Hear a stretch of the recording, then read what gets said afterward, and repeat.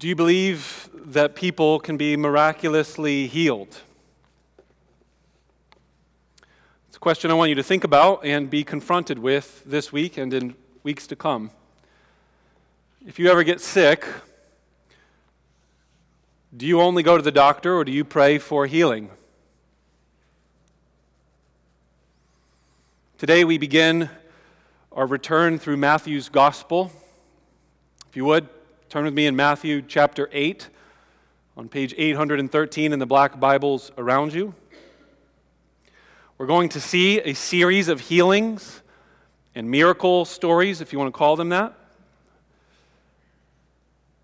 These stories are grouped into three sets of three in chapters 8 and 9 of Matthew's Gospel. I don't believe they're chronologically in order. I think they are thematic and purposeful, that the editor, who we believe is Matthew, whom the title of this gospel account of Jesus is named, has been intentional and been led by the Spirit to communicate something in these groupings. There's three sets of three, totaling 10 powerful signs and wonders. My hope is that as we go through these stories today and in the weeks to come, that our perspective about healings and miracles will hopefully be corrected if either we fall on two temptations or extremes. Some read these stories and say that Jesus primarily came to heal physical ailments, that the message of hope that we bring is that he heals us from our sickness and our pain, that we too have the power of God's Spirit that Jesus had. So therefore, we should all be healers to those around us. And that people should all receive healing, and that if they don't get healing, it's because of their sin or lack of faith. That would be one extreme I would encourage you to stay away from. A second way to overcorrect that extreme is the way some have read these stories and think that miraculous healings really just don't happen anymore. That the main point of these texts was for Jesus to demonstrate a spiritual problem about our sin, and that what Jesus came for wasn't physical healing really at all, but the deeper problem of our sin. I'll be arguing that both of these positions have some truth to them, but a closer look at the texts themselves in the New Testament, especially this one in Matthew, will show a third position that's needed that hopefully balances us out. So with that, let's read Matthew chapter 8. Starting in verse 1, we're going to take the first series of three healing stories, verses 1 through 17. When he, being Jesus, came down from the mountain, great crowds followed him. And behold, a leper came to him and knelt before him, saying, "Lord, if you will, you can make me clean." And Jesus stretched out his hand and touched him, saying, "I will, be clean." And immediately his leprosy was cleansed. And Jesus said to him, "See that you say nothing to anyone, but go show yourself to the priest and offer the gift that Moses commanded for a proof to them." When he had entered Capernaum, a centurion came forward to him, appealing to him, "Lord, my servant is lying paralyzed at home, suffering terribly." And he said to him, "I will come and heal him." But the centurion replied, "Lord, I am not worthy to have you come under my roof, but only say the word, and my servant will be healed. For I too am a man under authority, soldiers under me, and I say to one, 'Go,' and he goes, and to another, 'Come,' and he comes, and to my servant, 'Do this,' and he does it." When Jesus heard this, he marveled and said to those who followed him, "Truly, I tell you, with no one in Israel have I found such faith. I tell you, many will come from east and west and recline at table with Abraham, Isaac, and Jacob in the kingdom of heaven, while the sons of the kingdom will be thrown into the outer darkness. In that place, there will be weeping and gnashing of teeth.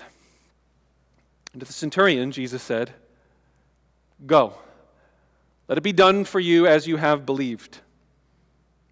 And the servant was healed at that very moment.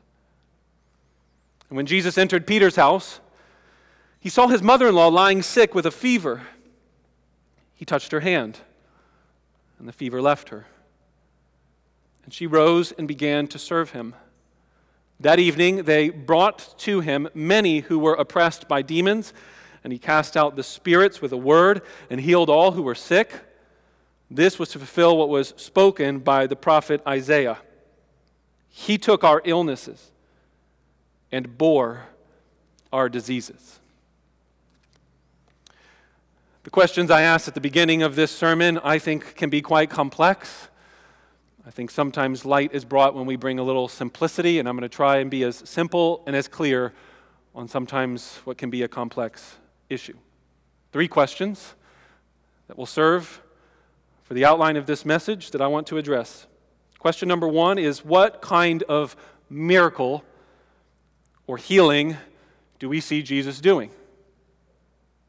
Second question, who are the beneficiaries of this healing?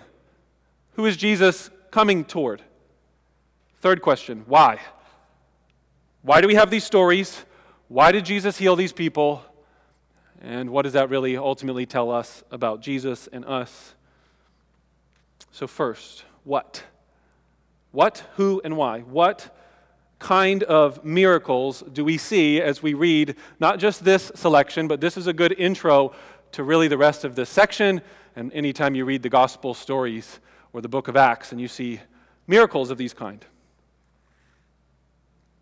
Well, what kind of miracles are they? They're healings from sicknesses, from people that are decayed and destroyed by the darkness that's around us in this world. So why do these? Why communicate these? In John's gospel, he's going to give us a little saying that says, now, if we were to talk about all the different signs and wonders that Jesus did, there would not be books to write them, which should clue you in to say these ones are selected for a reason. So why these? Why healing of leprosy? Why a paralyzed man who we don't even know his name? He's a servant of a centurion soldier. And a mother-in-law. Many people will quickly say, it's to show that Jesus is God. That Jesus is not just a normal man, that he's God, and that he has the power over these forces of darkness and evil and destruction and decay. And so Jesus performed miracles. You read that, your conclusion should be, see, he's God. Interesting problem with that being the answer to why and what is going on with these miracles. Listen to this quotation from one theologian. The strongest claims about the incarnation of Jesus, meaning that Jesus is God in flesh, in the New Testament are made mostly by Paul in his letters. And they have nothing to do with the mighty works that Jesus performed and the accounts that are in the Gospels, usually offered as proofs of Jesus' divinity. That's what I say after I read that. This is not what the Jews will conclude after Jesus performs miracles. Oh, that must be God. No, they say magician. They see sorcerer. You realize in this ancient world, just performing miracles does not set you off as, oh, that must be God. Something more is going on, my friend. Don't just read the Gospels on the surface and quickly conclude, okay, that's what it's trying to communicate. Jesus is God. He has power. No. That's still true. I'm not denying that point. Jesus is, in fact, God in flesh. That is on display through his miracles. Oh, but so much more is on display, is my point. By looking at what he is doing, we should see all kinds of things about who Jesus is, what he's come to do, his identity, and not just simply, well, he has the power. Take, for example, the first miracle, leprosy.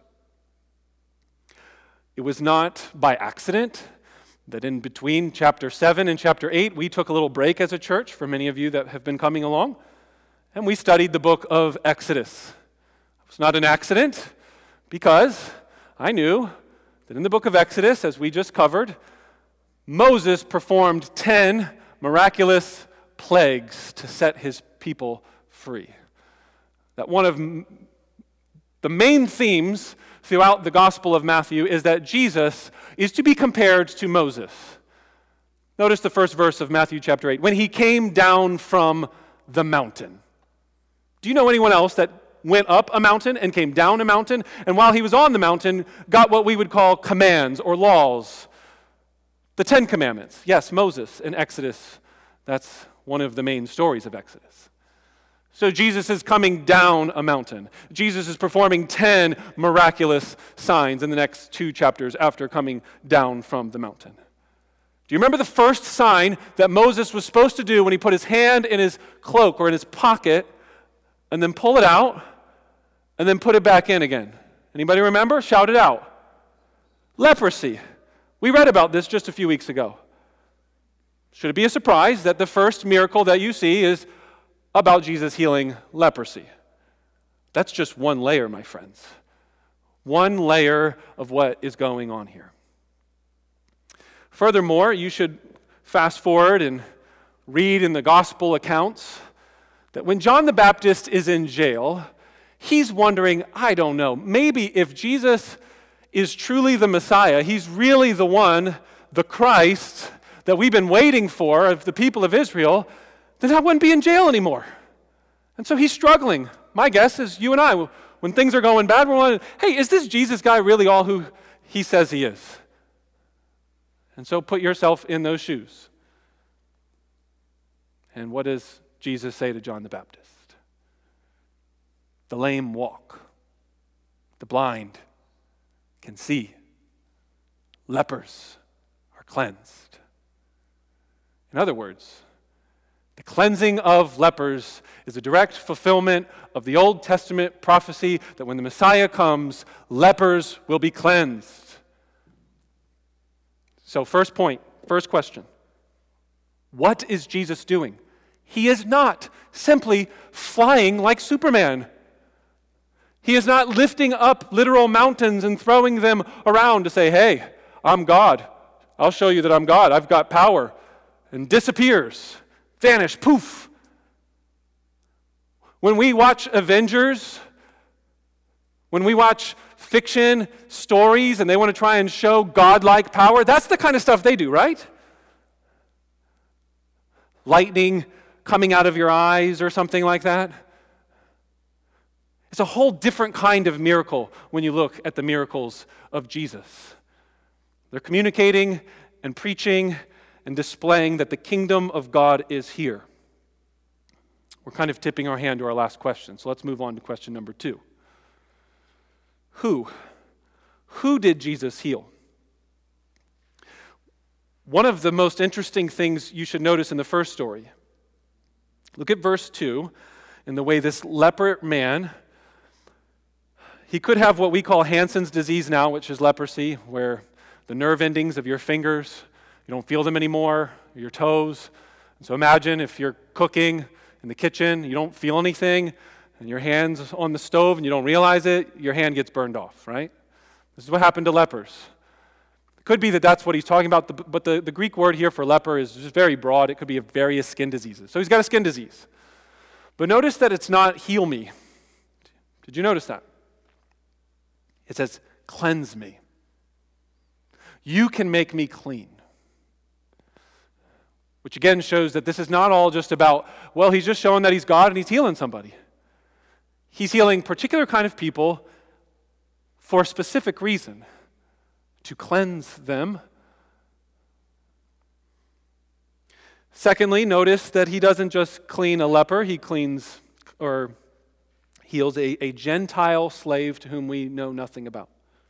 Centurion means Roman soldier. Romans would have been the enemy for the Jewish people. Jesus is a Jew, So put yourself in the context of what's happening here.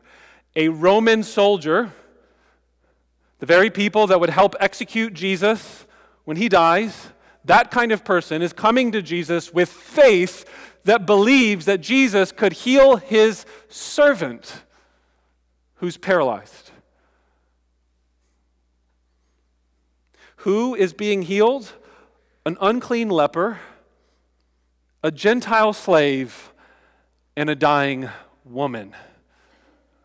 And not because I have any prejudice against all you ladies in the room, but we need to stress the word a woman. Because we're talking about the first century. We're talking about people that did not view women as dignified, as equal with men in terms of their value and their worth. Second-class citizens. Go down the list one more time. A leper, a servant of a Gentile who is a Roman soldier, and a woman. Jesus is healing poor, outcast, ostracized, overlooked kind of people. Maybe he's putting in his words that he just spoke as he was on the mountain. Blessed are the poor in spirit. Blessed are all of those who are hurting and broken and forgotten and ostracized. This unclean leper, by the way, does not mean that he is unclean just because he sinned. Uncleanliness in the book of Leviticus, which gives us unclean laws and regulations for the people of Israel. It doesn't mean, oh, they're a sinner. They're unclean because they've sinned. Say, for example, somebody is burying their father and they touched a dead body. Well, now you're unclean. Is it sinful to touch a dead body? Is it sinful to bury your dad? No. So make sure you get that clear when we think about who this person is. It's not that he's a especially bad sinner and that's why he has leprosy, and so Jesus is coming to cleanse him because of that. He's unclean because of his leprosy, because it's contagious. Listen, for example, from Leviticus 13 about what would happen for a leper or an unclean person that's similar. They were not to be near other people. They were not to be touched. So hear this. As for the leper who has the infection, his clothes shall be torn. So it's all ripped up so you can know, like, hey, stay away from him. Second, the hair of his head should be uncovered, shaved off. He shall cover his mustache. And he shall cry wherever he goes, unclean, unclean. He shall remain unclean all the days during which he has this infection. He is unclean. He shall live alone. His dwelling shall be outside of the camp. That is who Jesus came to heal. And another way to think about it is that's who came to Jesus in our text. And Jesus did not send him away. He's transcending the Old Testament law here. He came to fulfill the law, he told us in Matthew chapter 5, 17 through 20. I did not come to abolish the law. I'm not just flippantly contradicting it. Oh, I don't care about Leviticus 13. He is coming to transcend the law and the prophets. So the law simply states that if a person has leprosy, that they should run around going unclean, unclean, so that nobody accidentally touches that person and gets the contagious disease. Could you imagine what that person's going through? Loneliness, discouragement, hopelessness, all the isolation. If you've felt lonely before, then you would be able to relate with this person, and maybe not even quite to the point of what's going on here. We don't know how long.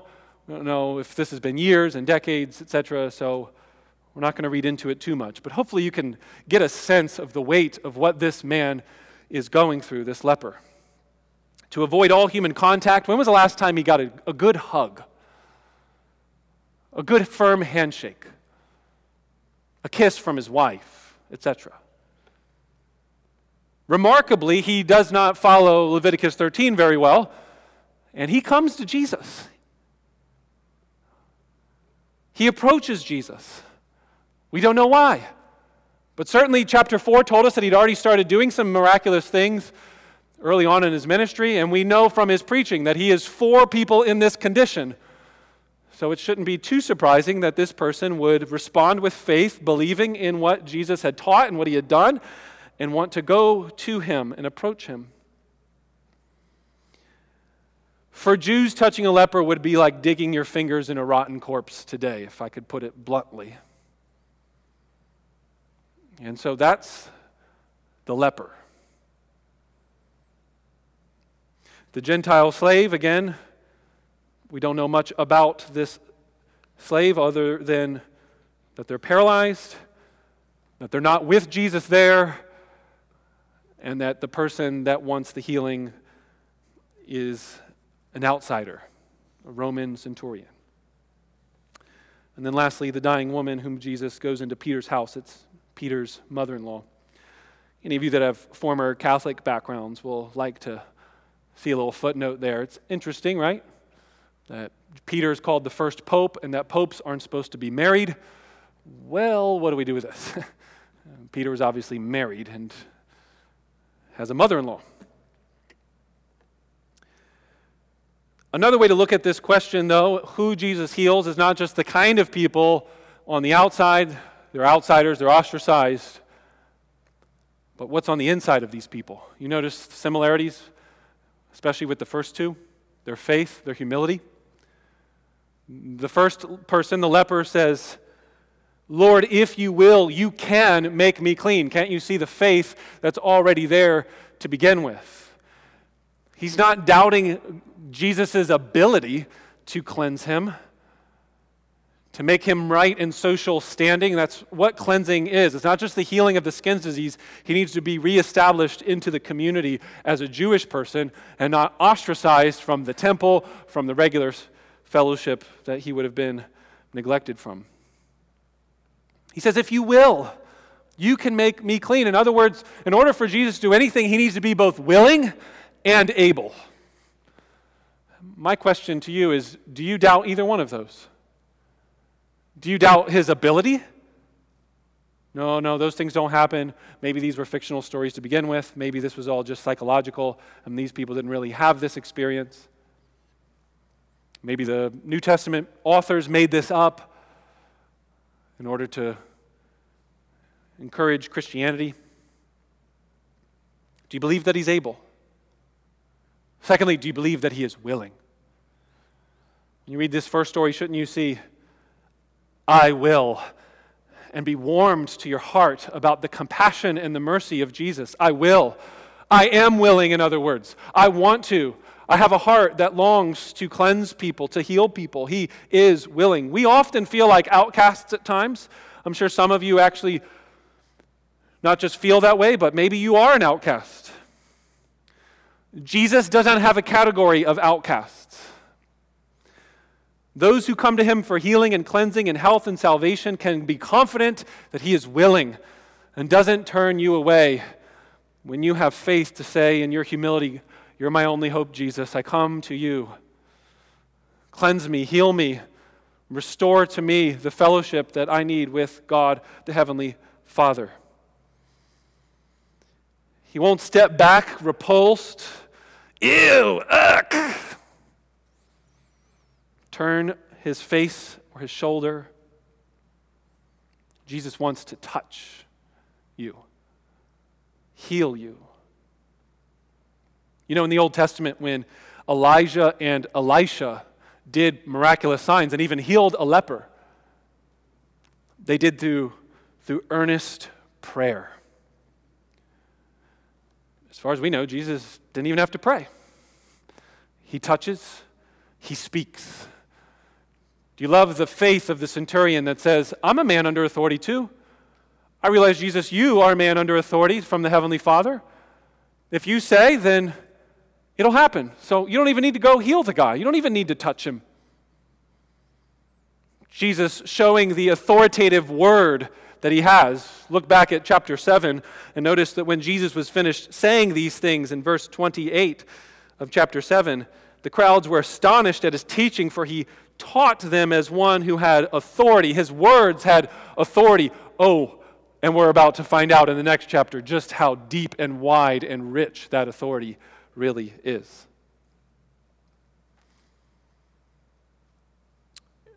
I think we should notice that Jesus is amazed. He is dumbfounded. He is astonished at this man's faith. It would be a cool thing for you to study sometime different traits of Jesus, the emotional life of Jesus. He feels sadness and grief. Maybe study, what does Jesus get excited about? What does he get amazed by? Well, here's one evidence. Jesus is amazed by the faith of a man who is not a Jew. And I think in a large way, this is supposed to be an indictment against those Jewish people around Jesus that are lacking all kinds of faith or rejecting him. In this section, you don't see it yet. But if you take the three sections of the three sets of miracle stories, you're going to notice that opposition is going to start building from Jesus' miracles. If Jesus is going around just healing random people to just show that he's God, why would people get upset? Because they're subversive. They're undermining the established religion of the Jewish people of his day. He's doing and saying things like he's got an authority and a sense of who he is from his own. You know, he's making statements and claims that are not in accordance with everybody else in the day around him.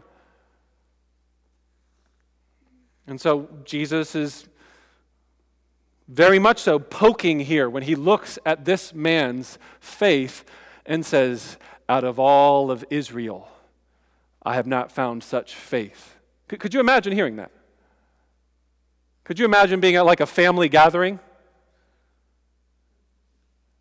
and having some homeless person come in and the patriarch, the head of the home, say something like, out of everybody, this is the truest family member.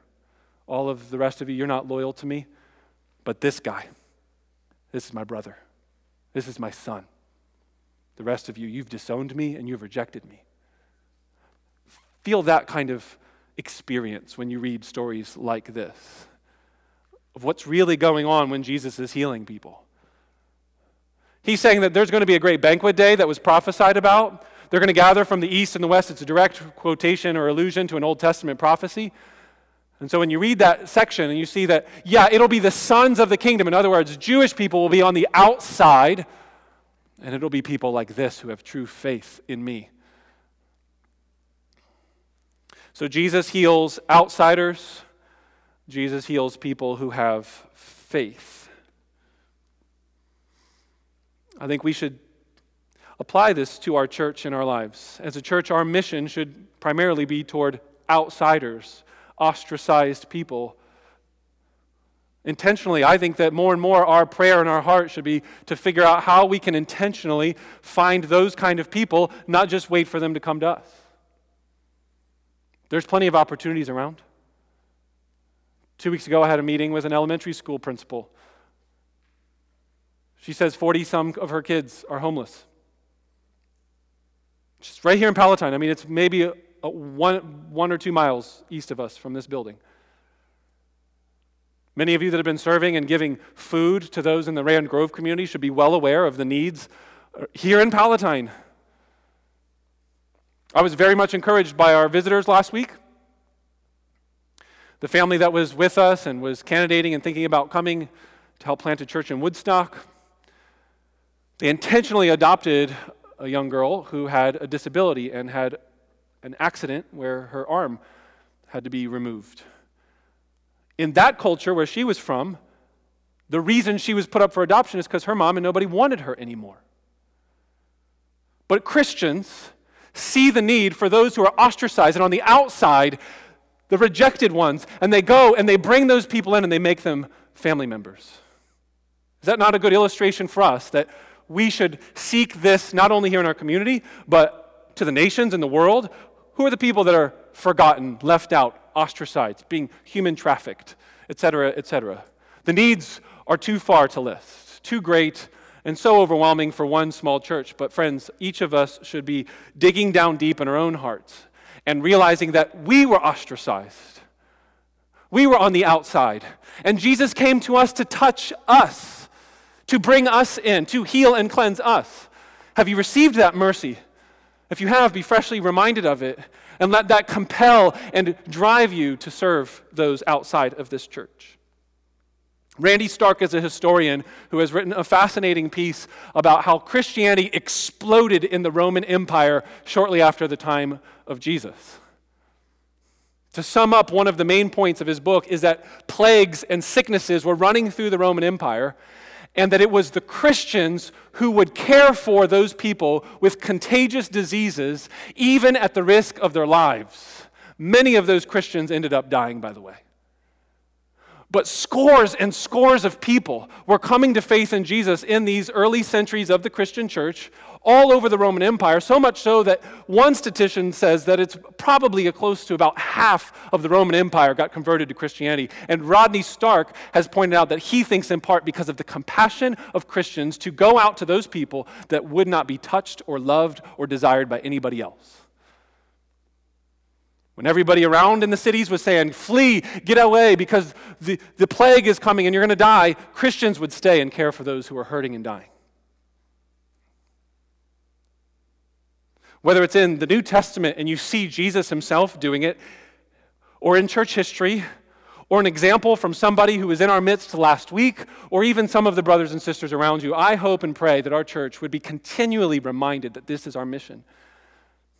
Our mission is to bring healing and comfort and hope to the world around us. 2 weeks ago, didn't Zach do an excellent job of pointing to us in 2 Corinthians chapter 1? We have received comfort from Christ, so now let us bring comfort to those around us. Children, if you're in the room right now, I want to especially have you to think about sometimes the way that kids very easily get pushed to the side in friend circles. Maybe you've been around and seen kids that kind of get picked on, bullied. Maybe you've felt that way. I think it would be great to see at Embassy some of our children and teenagers to rise up to the occasion and see that when you see no one sitting with that person at the lunch table because of maybe they're different, maybe you'd be the kind of person that goes and sits next to them and befriends them and loves them. What sick people have you tried to help recently? How have you been acting as a healer to these kind of people? What do you think you'd do if the equivalent of a leper came up to you and sought for help, wanted to be incorporated into your community, your friendship circle, maybe even come into your home? Do you back off with horror, sickened? Or do we do what Jesus does? Do you even have a heart to want to touch the sick and receive the outcast and bind up the brokenhearted and heal the wounded? I believe discipleship means participating in the healing ministry of Jesus in various ways. Praying for healing? Absolutely. Ministering when healing doesn't come? Praying for perseverance? If you don't think that's the case, then come back next week and see that the very next story is all about following Jesus. In between these three sets of three are two stories of the cost of following Jesus. Matthew is not doing that accidentally.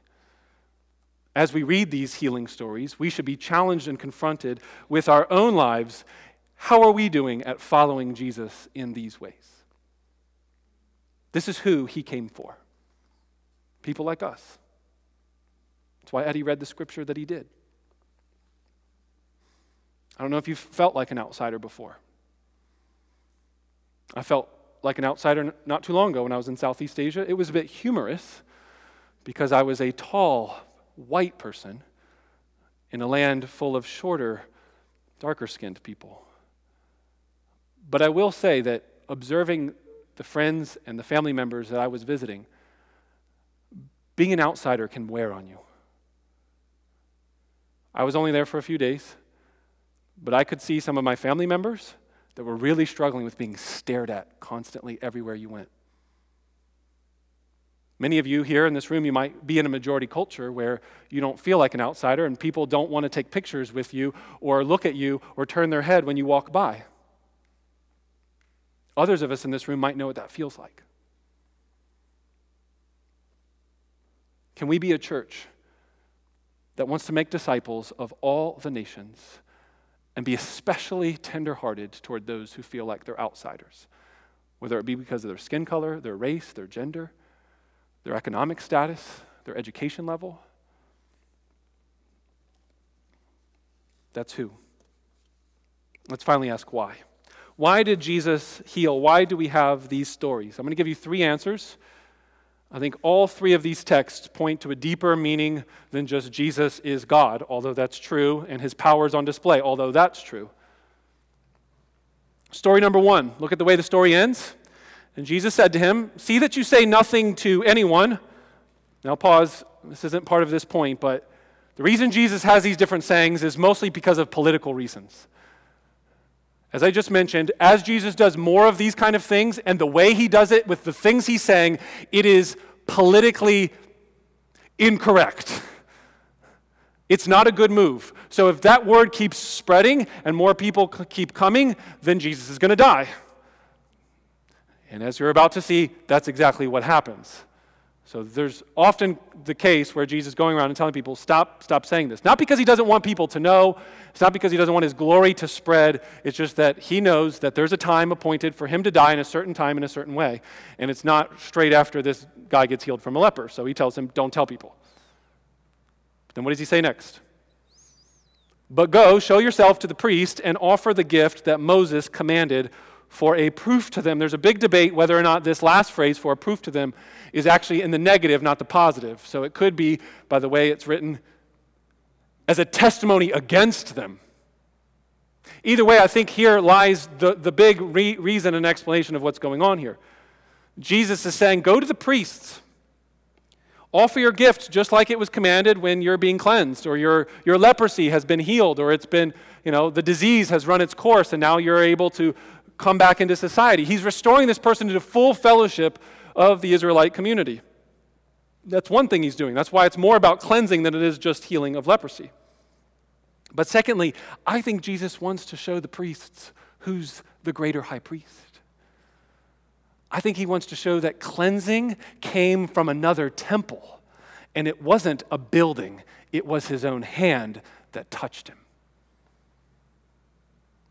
So reason number 1, as a witness, either for or against, however we want to translate that, to the priests. This is why this story's here, and this is why soon enough priests are not going to be very happy with Jesus, and the high priests are going to want this man killed, because he's making claims about another temple and another authority and another way to find forgiveness and healing. And 2 weeks from now, you're going to see Jesus heal someone, and they'll be like, "Hey, how do you have the authority to forgive sins? That's only supposed to be done in the temple." Same way. Right here, cleansing should only happen through the temple, through the priest. And he's supposed to go and tell the priests, "Hey, I already got cleansed." Wonder how they responded when they heard that news. Second, the second story shows, as you see the very end of the story, what I was alluding to earlier. Look at verse 11. "I tell you, many will come from east and west and recline at table with Abraham, Isaac, and Jacob in the kingdom of heaven, while the sons of the kingdom will be thrown out into outer darkness. In that place there'll be weeping and gnashing of teeth." And the centurion said to Jesus, "Go, let it be done as you have believed." And the servant was healed at that very moment. I believe this story is ultimately telling us that Jesus is coming to the nations. The whole point of the nation of Israel was that they would not just be an ethnic people consumed with their own ethnocentrism, only Israelites, but a beacon of light to the rest of the world around them, and showing the love and mercy of God to the nations around them. And so this miracle story, this healing story, seems to kind of undermine that sort of ethnic focused, if you want to call it racism, prejudice toward people outside of Israel. And so Jesus is going right at the heart in this way and saying, no, the greatest faith that I've seen is not even from an Israelite, it's from this man. And guess what? There's going to be scores and scores of people from all over the world that are going to come to the nation of Israel through me, not you, because you've neglected the nations. So that's reason number 2, to bring the nations to the great banquet of the kingdom of heaven when Jesus establishes that here on the earth fully and finally. So first, as a witness against the priest. Second, as an indictment against the nation of Israel for their ethnocentric pride and their love of their advantage they have as Israelites. Third, to fulfill the promises of the Old Testament and bring kingdom of heaven here on earth. You notice the last phrase in the last story? This was to fulfill what was spoken by the prophet Isaiah. He took our illness and he bore our diseases. Jesus is inaugurating the kingdom. He's fulfilling the prophecy of the servant that was going to come, that Isaiah spoke of in multiple times. So you read Isaiah chapter 40, all the way to the end of Isaiah 66. You're going to have these repeated poems of a servant who's going to come. Sometimes that servant is talking about the corporate people of Israel, and sometimes it's about a particular man. And many of you who are around this room, you've heard it quoted and read at this church a lot. It's one of the key top 5 passages of the Old Testament that I've mentioned in the past. One of the most important passages, Isaiah chapter 53. He's talking about an individual man who would be the servant representing all of Israel, and he would take on our illness. He would bear our diseases. So why would people get upset with Jesus healing a bunch of people? It's because the Jews are upset that the feast of the kingdom of heaven is coming to Gentiles. It's because he's saying that the kingdom is established here, that he is the temple, he is the king, he is the servant, he is fulfilling prophecy. We also need to see through this that Jesus came to save people from their sins, and as he does so, he heals the world through his death on the cross. It's not one or the other. Remember the starting question? Do you believe in healings? Is Jesus' main message just to heal the physical world? And that when we get together and we pray, 100% of our prayer requests, or the vast majority of them, should be focused on physical illness. You ever been at prayer meetings like that, by the way? At times it can get like, is that all God does? Is just care about our sicknesses? But on the flip side, don't go like, he doesn't care about that. We shouldn't pray about that. How can you not read these stories and conclude that, no, Jesus cares about the physical world? How did he come into the world, by the way? As a spirit form or as a human being? He so cares about the physical world, he became part of the physical world. And on top of that, he touched the darkness of the physical world, the contagious and the evil and the sick things that he wasn't supposed to touch. He went in and kind of leaned in to those dark spaces and brought the light. Think of it this way. Jesus was supposed to stay away, if he's a good Jew, from contagious diseases. He leans in, he touches. He should at that moment have his cleanly nature now be unclean. It should transfer. But what happened? It wasn't that the uncleanliness of the sick people was transferred to him. It was that the righteous holiness of Jesus was transferred to them as they were cleansed. Friends, this is a picture of the whole gospel in and of itself, in a nutshell. And it's not just between sin and physical healing. It's all of those wrapped up in one. Jesus came to the world to care and redeem the whole world, and that sin is the reason why the world's in the problem that it is. The Christian understanding is that sin came into the world, and therefore through sin, death came, and sickness that leads to death. So don't misunderstand me trying to pit one against the other. It's one and both the same. Look at these healing stories and see that Jesus cares about your sickness.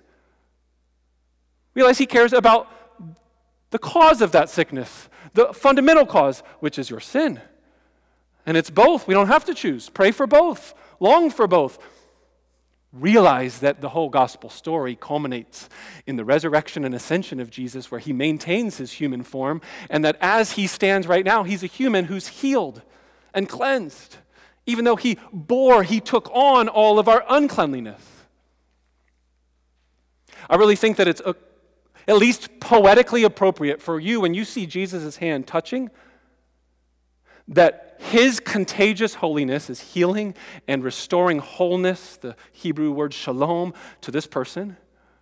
At the same time, it's almost like through his life, he's continually to accumulate the bearing weight of that sin and sickness, so that when he dies on the cross, he bore all of the sin and sickness. It's as if he's a magnet of those things, pulling it into himself and bearing all the full brunt of it on the cross as he dies. And then he defeats it through his death and resurrection and ascension as he reigns and rules over sickness, death, and disease. His power comes out from him when the woman who's bleeding for years and years touches the fringe of his garment. And that's why I even think there's something not just poetic, but even potentially literal of when Jesus heals, there's something that he's absorbing as he's giving out until he fully gives of himself as he hangs on a cross and dies for sinners. This is, by the way, why the first scripture reading of the service was Isaiah chapter 6. Holy, holy, holy, the whole earth is full of his glory. And there's an altar of coals underneath of the throne that Isaiah sees. And one of these seraphim, these creatures, serpent-like creatures with wings, not angels, just to get our Bibles straight. Seraphim means serpent-like, so it's some sort of creature. Some creature grabs a coal. And remember what Isaiah said, woe is me, I'm a man of unclean lips. And the coal touches and cleanses. It's a picture of the gospel. It's a picture of the cleansing power of the touch of Jesus, the contagious holiness of his mercy coming out and cleansing us. See it in the Old Testament, see it in the New, see it ultimately in the face of Jesus himself. Why did he come? To fulfill the Old Testament and bring the kingdom of heaven here on earth and restore and redeem all of the earth, including your dying bodies. When you hear news that your friend just passed away, it's really good to believe in a resurrection and conquering death. Let's pray.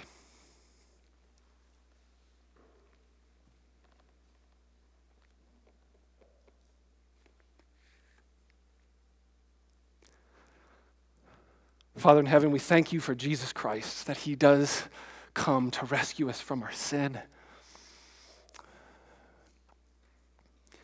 We thank you that Jesus did not just come as a spirit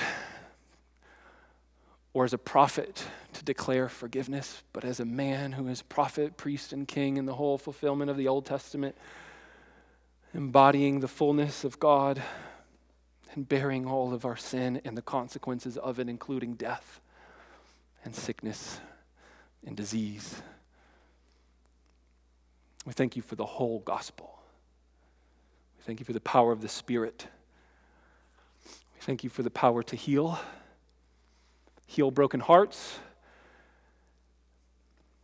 heal people who are in need of cleansing in their hearts, but cleansing in their society, to be reunited with fellowship when they feel lonely and ostracized for whatever reason. We thank you, God, for the gospel that transforms communities, that breaks down walls that serve as barriers from people fellowshipping with one another, whether Jew and Gentile, white or black, rich or poor.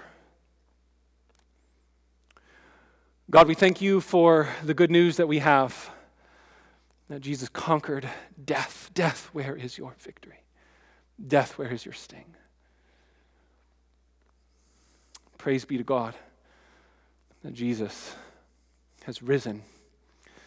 He is alive and that he reigns and that he rules and he is seated at the right hand and he will return to judge the living and the dead. Thank you for this message of hope.